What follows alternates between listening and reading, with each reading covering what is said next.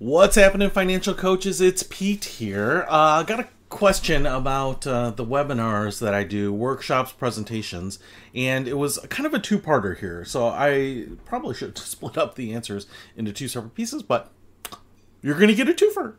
So the question was, Pete, when you do these presentations, keynotes, whatever, breakout sessions, workshops, presentation, educational events, whatever it might be, usually virtual, was how we're doing it. But do you record it?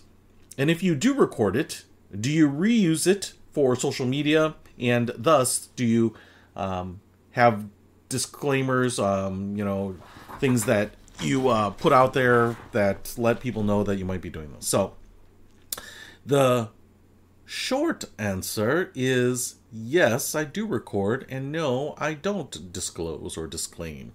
So let me explain why here. So first of all, I would say that in most cases, when I am doing a presentation right now, it is because a organization has requested me to do it. I very, very rarely ever do a workshop or presentation that I am personally scheduling. I have content that's ready to go. I have my presentations that are ready to go, but because it's my presentation, I would put it out there on social media if I did, and that would be it. I don't have to keep doing it. And so what ends up happening is usually an organization that has financial practitioners or advisors or program developers or whatever it might be, financial coaches, counselors, those types of things, will say, hey, can you come and do this presentation? Just FYI, my side hustle presentation has been one of the most popular ones that I've done, but I've also done creative ways to pay off credit card debt and some of these other ones. And even on my last one this year that started getting a lot of traction was personal branding for financial wellness. So one of the things that I will do is usually just do those, and almost always the organization, because in these cases many of these are virtual, record every session anyway.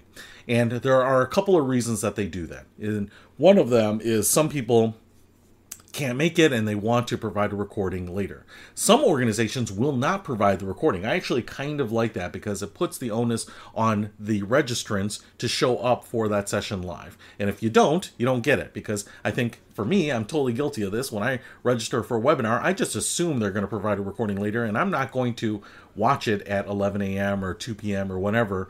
I am going to watch it recorded for a couple of reasons. One, I can watch it on my own schedule, but two, a lot of times they have these long intros and, hey, we're going to give everyone another minute here to join in, and then let me introduce our panel or whatever it is. So it's usually by the 6 or 7 minute before they actually get to the content that I care about, and so I love the recording because I can just start skipping ahead.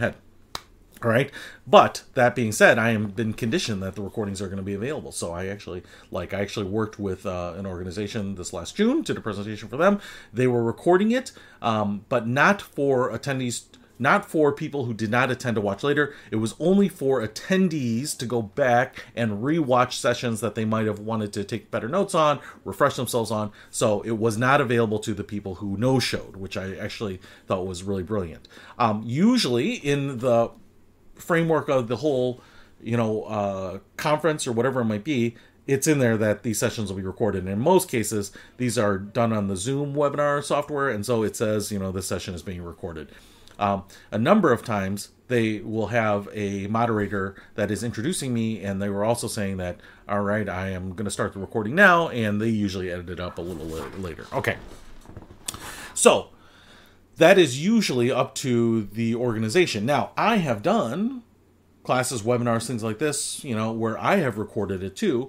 I've even pulled out pieces that I have sometimes used on social media. So if I have kind of a specific point I'm making, in my side hustle presentation, I kind of pull out one salient point where I say that having a side hustle is not about, or primarily not about, the money. It's also about growing the mentality of independence, growing the mentality that you control your own destiny. And so I have that very short segment pulled out in a audio and video file that I will share on social media, because I want people to understand that the side hustle presentation is not just about how to do it, but the benefits that you get from pursuing a side hustle, regardless of the compensation of the side hustle, right? So yes, I do that, but there's nothing in that shows a client. There's nothing in there that shows faces or has voices or anything like that. It's just me. So would I post the whole thing on social media? I might. And, if you are just trying to start something, incubate something from the ground up, and you have a great presentation and you want people to watch it so that they say, hey, there was this great presentation, and maybe make it go viral, or say to someone that runs their organization, hey, I saw this great presentation, I think our other members would love to see it, maybe we can bring in the speaker or whatever, great, certainly do that. And recording it can be very valuable, but in general I try to do them live. And in fact, most cases I will record a practice session when I do a presentation. So before I do any of these conferences, I will run through the presentation probably several times on my own. I will usually record the last one that I do before I actually do the real webinar. And I do that just in case maybe I get sick, something happens, the sky falls, whatever it might be. And usually then to the organizer of that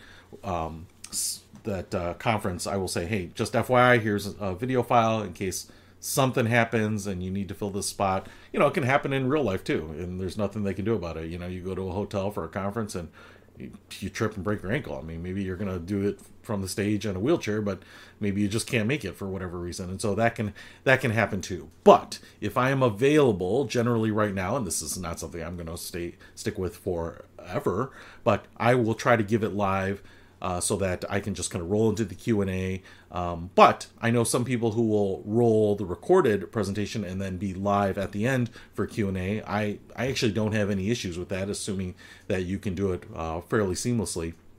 And it's okay that people may know that it's recorded, because to be honest, depending on how many times you're giving it, if this is like once a week, I don't know that you want to just speak through the same stuff once a week. You can just let your 20 or 45 minute presentation roll and then be like, so those are my thoughts, and now we're open for Q&A, and you'll probably be dressed a little differently. Your voice might be just a slightly different pitch because of the day or a meal or whatever it is, which is totally fine too. I totally get that. It really depends on kind of the business model that you have, but for me, I try to give them live. I try not to do a conference more than once a quarter. It doesn't always happen. I mean, sometimes it's 8 a year, but generally I don't have a problem giving the presentation once every few months. So anyway, just wanted to try to address that. Do I record? Do I pre-record, or is the recording for the benefit of people on the back end? Do I put disclosures? No, because anything that I would generally share is not something that would violate anyone's privacy. So hopefully that helps. I'll see you later.